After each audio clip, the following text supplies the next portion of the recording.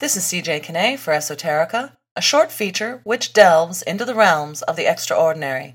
And today I have a question for you. What's your story?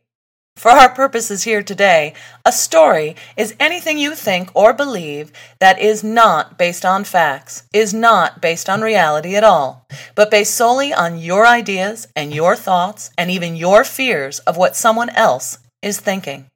For instance, let's watch Jane make up a story out of nothing more than a glance in her general direction from a complete stranger at the supermarket. Jane notices the glance and almost automatically thinks, "Why is he looking at me? God, he thinks I look gross. What is his friggin' deal? Hasn't he ever been overwhelmed and run out of mayonnaise? What a jerk. This is the last thing I need today." Jane is now upset. She acts as if she knows what someone else is thinking. She has decided that a complete stranger is judging her, and she's come up short in her idea of his estimation.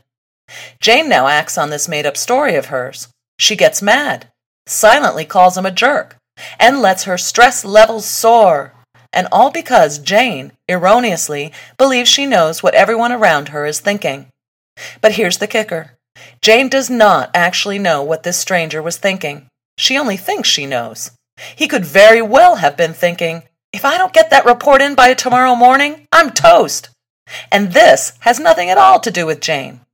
But since Jane makes up stories about what other people are thinking, she causes herself to suffer, never seeing that she is the one who causes it all. Sounds kind of nutty, doesn't it?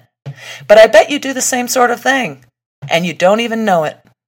We're advised not to judge, but when was the last time someone advised you to stop making up stories? Story making takes judgment to a whole new level of personal stress and drama. It creates an entirely new reality and makes it so real that the story maker himself believes it and then actually acts on his own self-generated misinformation like it was the real deal. Now here's something else that Jane doesn't realize.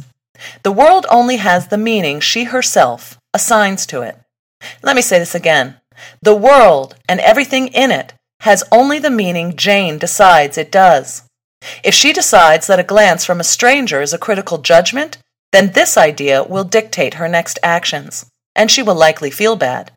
But she could instead make up a different story altogether, deciding that the glance was in fact a positive appraisal of her appearance, and then she might feel good.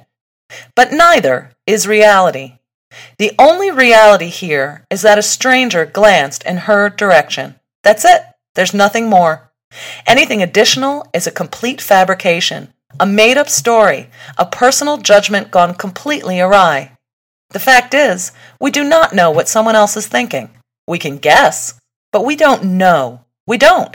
You don't know. And I don't know. And this is a very good thing.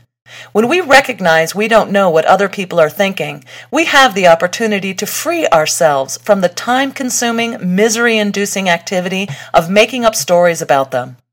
If we make this choice to distinguish what actually happens from the stories we make up about them, we will be free from much of the drama and stress we experience daily in our lives. If Jane had simply noticed the stranger's glance and thought instead, "I have no idea what that stranger is thinking," Jane would have had a happier shopping experience. Jane, in fact, would have a happier life. The good news is that Jane finally realized that her internal dialogue expanded everything she observed into the world, like a stranger's glance, into a story. And she realized that the story was rarely, if ever, true. So she stopped telling stories and lived happily ever after. Oh, she still had challenges, to be sure, but creating scary stories based on small slices of meaningless reality wasn't one of them. This is CJ Kinney for Esoterica. Thanks for listening.